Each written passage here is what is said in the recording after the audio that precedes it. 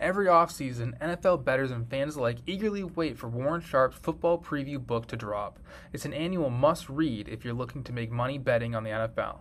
And for a limited time, you can get this year's edition for free. That's right, 100% free. To get your free copy, simply search the official Sharp Football Analysis Twitter handle, which is SharpFB Analysis, and click the link in the bio. This free offer won't last long, so hurry and grab your free copy today.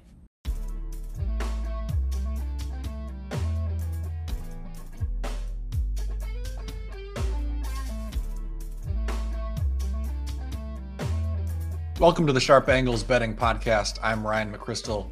You can find me on Twitter at Ryan_McChrystal.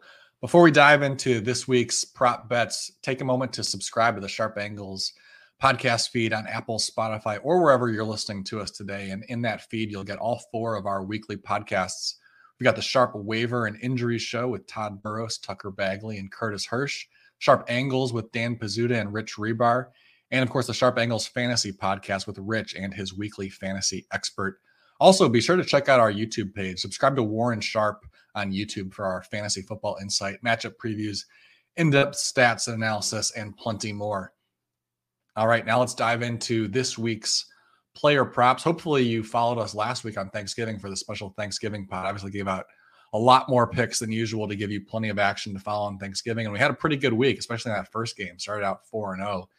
To start our Thanksgiving out right. So hopefully you followed along to those. Now we're back into the normal swing of things this week. And so we'll start out with a prop that I've talked about a lot this year. And I'll be real brief because if you've been listening, you know that you're expecting this.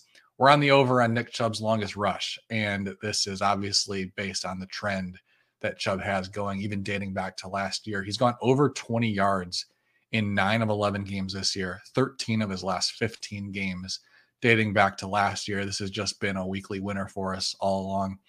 I'll take the line this week up to 20.5 yards. Hopefully we get it somewhere in that range. I don't believe the line has actually ever gone above 19.5 though. But I'd be willing to take it up to 20.5 if that's where it gets posted. And it might get a little bit of a boost because he faces the Texans this week, arguably the worst run defense in the league. So we've got basically the best running back in the league in terms of breaking off these long runs, taking advantage of defensive mistakes, and the defense that is making the most of those mistakes, basically, or among the most, at least. Houston has allowed a run of at least 20 yards to 7 different running backs this season. So they've been prone to giving up these big plays. And as we've talked about with Chubb these big plays have a lot to do with defenses not creating contact near the line of scrimmage. When a running back picks up 20 or more yards this season, 78% of the time, it starts with 3 or more yards before contact. And that's one of the areas where Houston really struggles. They're allowing 3 or more yards before contact on 29% of running back carries this season, almost 1 out of 3. That's the 4th highest rate. So again, we've got Chubb, who has a great track record, regardless of who he's facing, of taking advantage of defensive mistakes and hitting these long runs. And we have one of the worst defenses in terms of making those mistakes and giving up long runs. So a great opportunity to bet the over on Chubb's longest rush against Houston. All right, let's stick with some running back props. This next one might be a little bit surprising given the health concern of Justin Fields. We don't know his status right now, but I'm on the over for David Montgomery's rushing yards against the Packers this week. I'm expecting this line to be available probably around 60 yards. I would take the over all the way up to 65 yards. And it's based mostly on the Packers' run defense. They've really been struggling. Obviously, they just got gashed by the Eagles on Sunday night, gave up 363 rushing yards. Miles Sanders accounted for 143 of those on 21 carries. But this was not an isolated incident. The Packers' run defense has struggled all season. Sanders was actually the 6th straight running back to hit the over on his rushing yards against Green Bay. So there's a little bit of a trend working in our favor here as well. And it has a lot to do with the Packers struggling to create early contact, similar to what we just talked about with the Texans' run defense. The Packers contact running backs at or behind the line of scrimmage on 39% of their carries. That ranks 28th in the league. So this is something that they've struggled with throughout the season, and we've seen this happen in the matchup against the Bears back in week 2. The Packers actually contacted Montgomery and Khalil Herbert at or behind the line of scrimmage on 16% of their carries. That's the lowest rate of the Packers this year. So the Bears were specifically good at exploiting this weakness in the Packers defense in their last matchup. In that game, Montgomery had 15 carries for 122 yards. He had a season high 2.1 yards before contact per attempt. So Montgomery is not known as an elusive back. Obviously, that's not his strength. But again, this Packers defense in that last matchup really struggled to create early contact, and it's something that they've continued to do throughout the season. And they were at arguably their worst last week against the Eagles. So I think this is a good matchup. Now, we don't know if Fields is going to play, but it doesn't really affect me much because I think on one hand, without Fields, the Bears offense is going to be worse. Obviously, they were not good last week against the Jets. The offense as a whole is going to struggle, but if Fields does play, he's going to eat up some of the rushing production. So I think it kind of cancels it out in terms of what we should expect from Montgomery. Without Fields back there, Montgomery is going to be carrying the workload. With Fields out there, the offense is a little bit better, but Fields cuts into some of the run game. So, just last week, as bad as the Bears looked, Montgomery still had 14 carries for 79 yards against a decent Jets defense with Trevor Siemian at quarterback.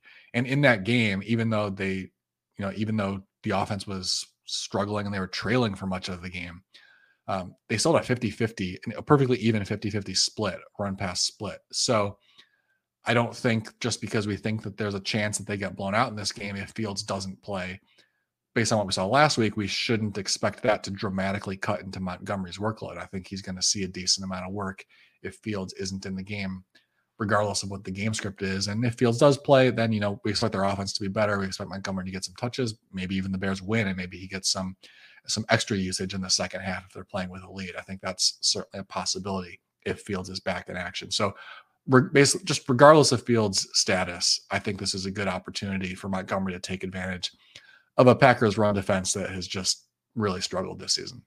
Let's move on now to some quarterback props, and we're actually going to hit on a bunch of unders here. The first one I'm going to start off with is Matt Ryan's passing yards against the Cowboys. I'm expecting this line to be around 230 yards probably. I'll be on the under if it's somewhere in that range.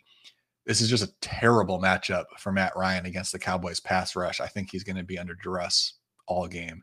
And the Cowboys have the best pass rush in the league. They lead the league with a 44% pressure rate. And this is, it's something that's been consistent all season. They've had a 33% pressure rate in 8 of 11 games. And I think possibly more importantly than just their overall pressure rate is the fact that they're doing it without the blitz. As I said, they have a 44% pressure rate overall. Without the blitz, it's 42%. So whether or not they blitz is not having a huge impact. They're getting to the quarterback regardless. Both of those numbers lead the league. And Ryan is just really struggling under pressure. He's taking a sack at a really high rate. He takes a sack on 23% of his dropbacks under pressure. And as I said, I think the pressure rate without the blitz is a really key number here. Here are his stats when he is pressured without a blitz.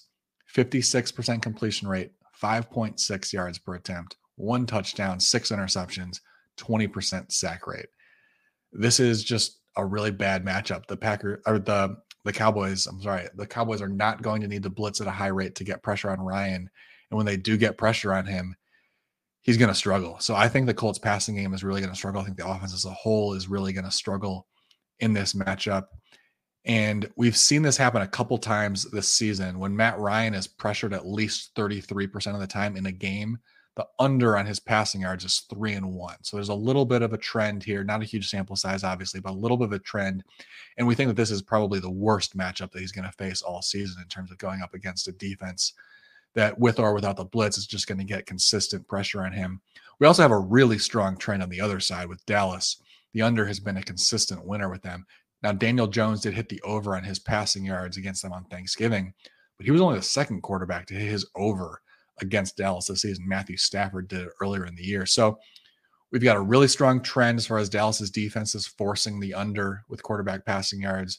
We've got Ryan struggling a lot under pressure, and the Cowboys the best defense in the league at creating pressure. So we've got a good trend, and we've got a lot of numbers supporting the idea that Ryan's going to struggle in this matchup. I really like the under on Ryan's passing yards against Dallas if the line is somewhere around 230. Another under on passing yards I like is for Tua Tagovailoa this week against the 49ers.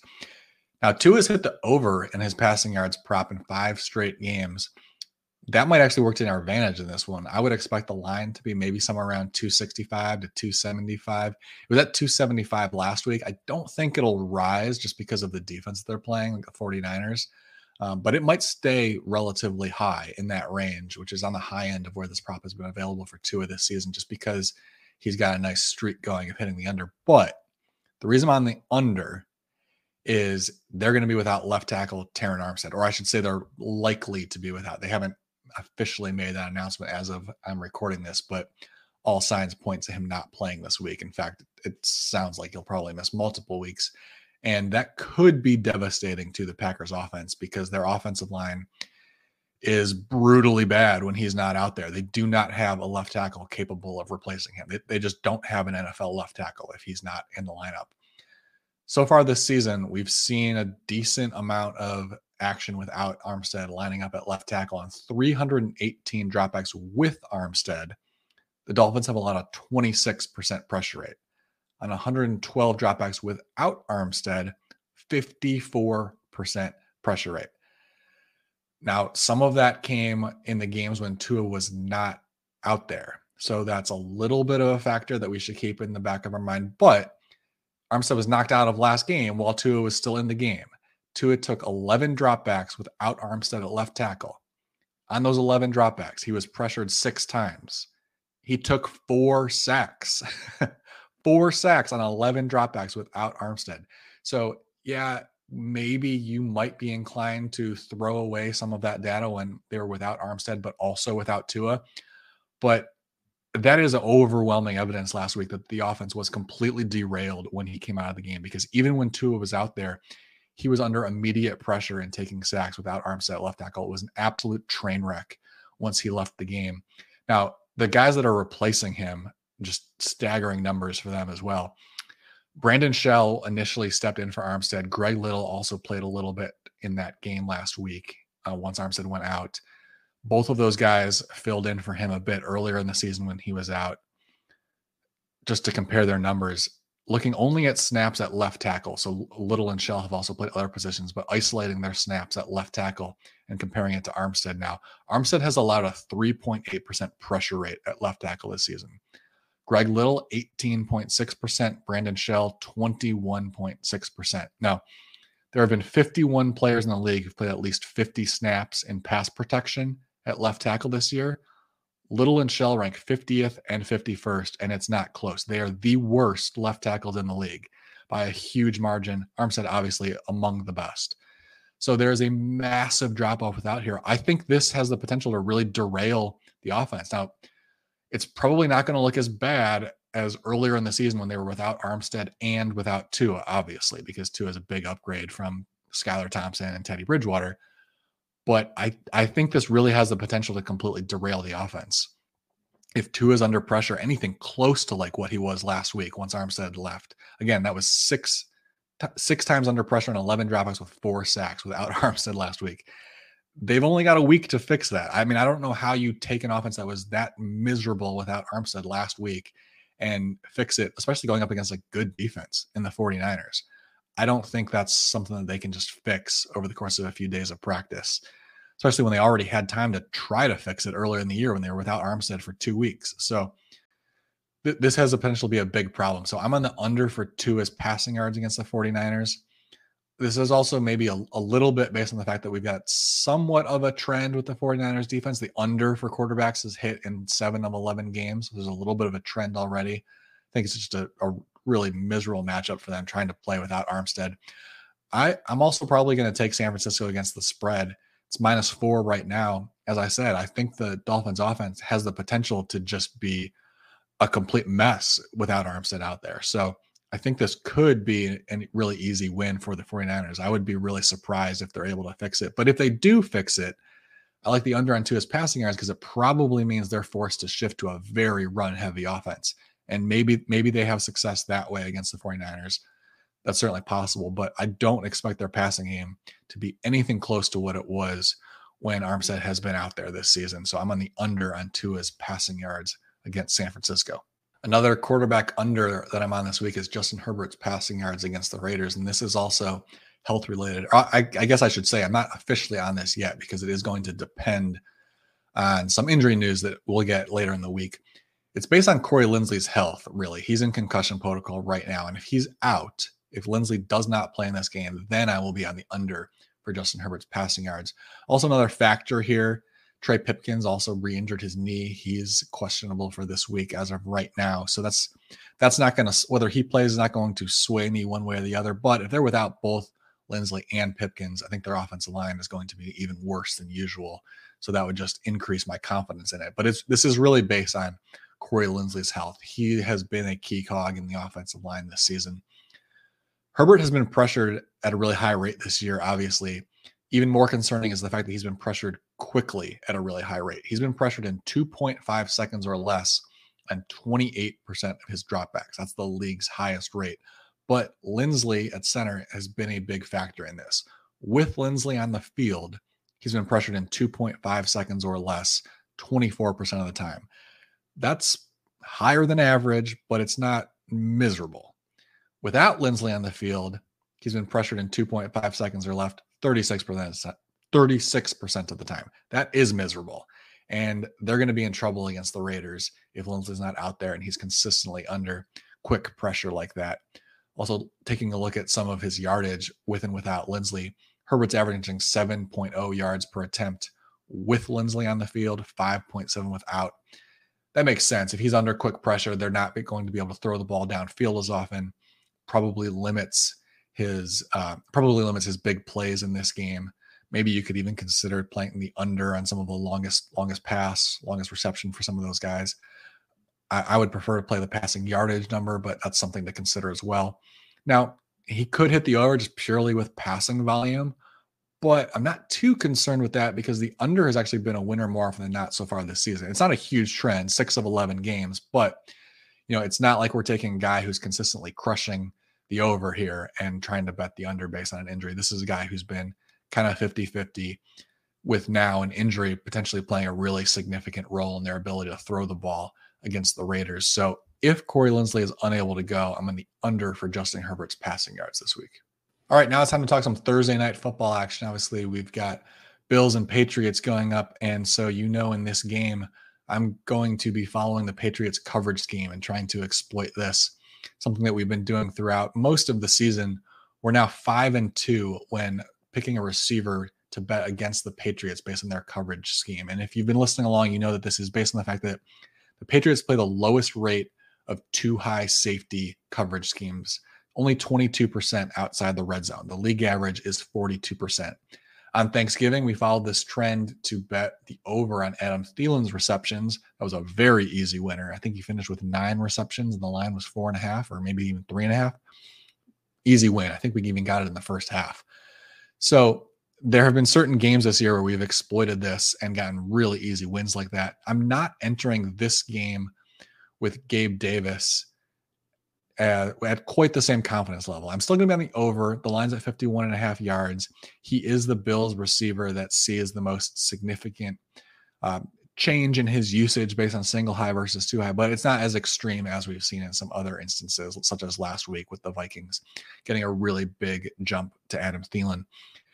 The difference for Gabe Davis is versus single high coverage, he sees a 19% target share versus two high, 15%. Now, that's not a huge difference. It's not as big as we've seen for some other teams, but I think there's maybe a little bit of an added value knowing that he's not the receiver the Patriots are going to focus on. Obviously, their attention is going to be on Stephon Diggs.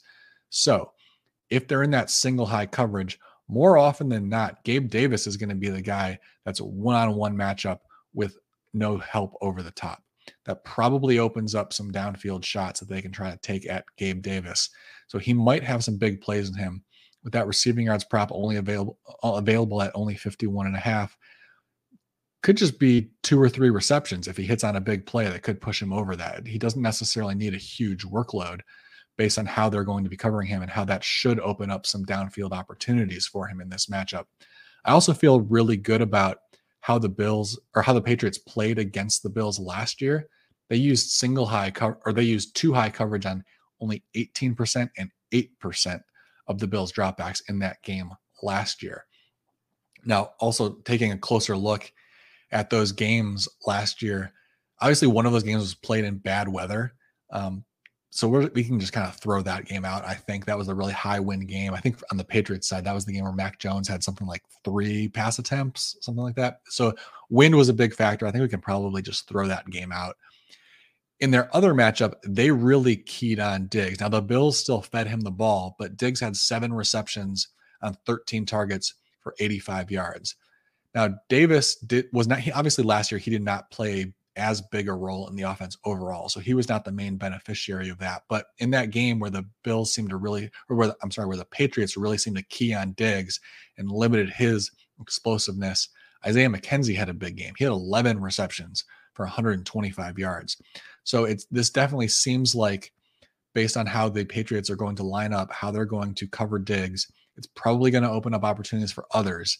And this season, although Isaiah McKenzie is obviously still out there and the over on his receiving yards is certainly worth considering at 29.5, I'm going to lean towards Davis at 51.5. I think he's probably the big beneficiary. I think it probably opens up some opportunities for big plays against the single high coverage, not only because Diggs is going to be attracting the attention of the one safety who's out there, but I think we've seen a bit of a track record here with Davis producing a little bit more versus single high coverage because he is capable of getting downfield. Against single high coverages outside the red zone, Davis is averaging 11.5 yards per target. Against 2 high coverages, 7.8 yards per target. Also, his big plays have primarily come against single high coverages. 5 of his 6 receptions this season of 25 or more yards against single high coverage. So this is where the Bills take shots with Gabe Davis. We're going to see a higher rate of single high coverage in this matchup. Probably means more opportunities for Davis down the field. And with the line only at 51.5, again, that's a number that he could get in just 2 or 3 receptions if he does hit on some big plays. So I don't think it requires a huge amount of usage for him. And obviously that's important to feel confidence betting on Davis because his production has been a little bit up and down this season. But I do think the opportunity for some big plays really increased in this matchup. Now, the other prop that I like in this game is one that we also bet and won very easily on Thanksgiving. It's the over on Josh Allen's rushing yards. This has been a really strong trend throughout the year. The over is 8-3 for Josh Allen's rushing yards prop this season. And the losses have mostly come in games that were a little bit out of hand, at least at some point in the game. 2 weeks ago that he only had 7 yards against the Browns, but obviously most of the second half, the Bills really controlled that. So it was not a game where he needed to. Last week, he would hit the over easily because it was a much closer game. And that was something that we talked about in last week's podcast, talked about having faith in the Lions offense, putting up points and making it a good game and forcing Allen to be a factor in the run game throughout all 4 quarters. And I think that's going to be the case again in this one. It's only a 4-point spread. This should be a relatively close game. I think Allen's going to have to play a role throughout the game. Allen against New England in that one good weather game, he had 12 carries for 64 yards. I think this is just a really good opportunity against a defense that isn't necessarily great at stopping the run. There have been 3 games so far this season where the Patriots have played a quarterback whose rushing yardage prop was at 20 yards or higher. That was Justin Fields, Lamar Jackson, and Sam Ehlinger. The over was a winner each time. So Allen's rushing yards props available at 44.5. He's got a really strong trend. We've got a bit of a trend with the Patriots defense. I think it should be a relatively close game, forcing him to continue running the ball through the 4th quarter. I think this is another opportunity for us to hopefully get a pretty easy win with Josh Allen's rushing yards. All right, as I said, I wanted to talk a little bit about the spread and the total. The Bills are favored by 4. The total is set to 43.5. I'm not going to officially recommend one or the other. I might still do a little bit of research, see where the lines move throughout the week, but I would lean towards taking the Patriots and a little bit of a stronger lean towards taking the over in this game. That's a pretty low number, and I think the fact that the Bills are going to be without Von Miller is going to play a pretty big role in this game. The Bills' pressure rate has been good this season, but Miller's a huge part of that. I decided to take a look at their pressure rate with and without Miller, and I excluded garbage time from this because Obviously, there are instances where some games have gotten out of hand and Miller has played less late in the game and some backups are getting some added action. So excluding garbage time, the Bills' pressure rate with Von Miller on the field, 39.3%. Without Von Miller, 26.6%. So if they're not getting consistent pressure on Mac Jones, that's potentially going to open up the Patriots passing game a bit, because Jones is capable of picking apart teams a little bit when he's given time to throw. Another key factor here is that it might force the Bills to blitz a little bit more.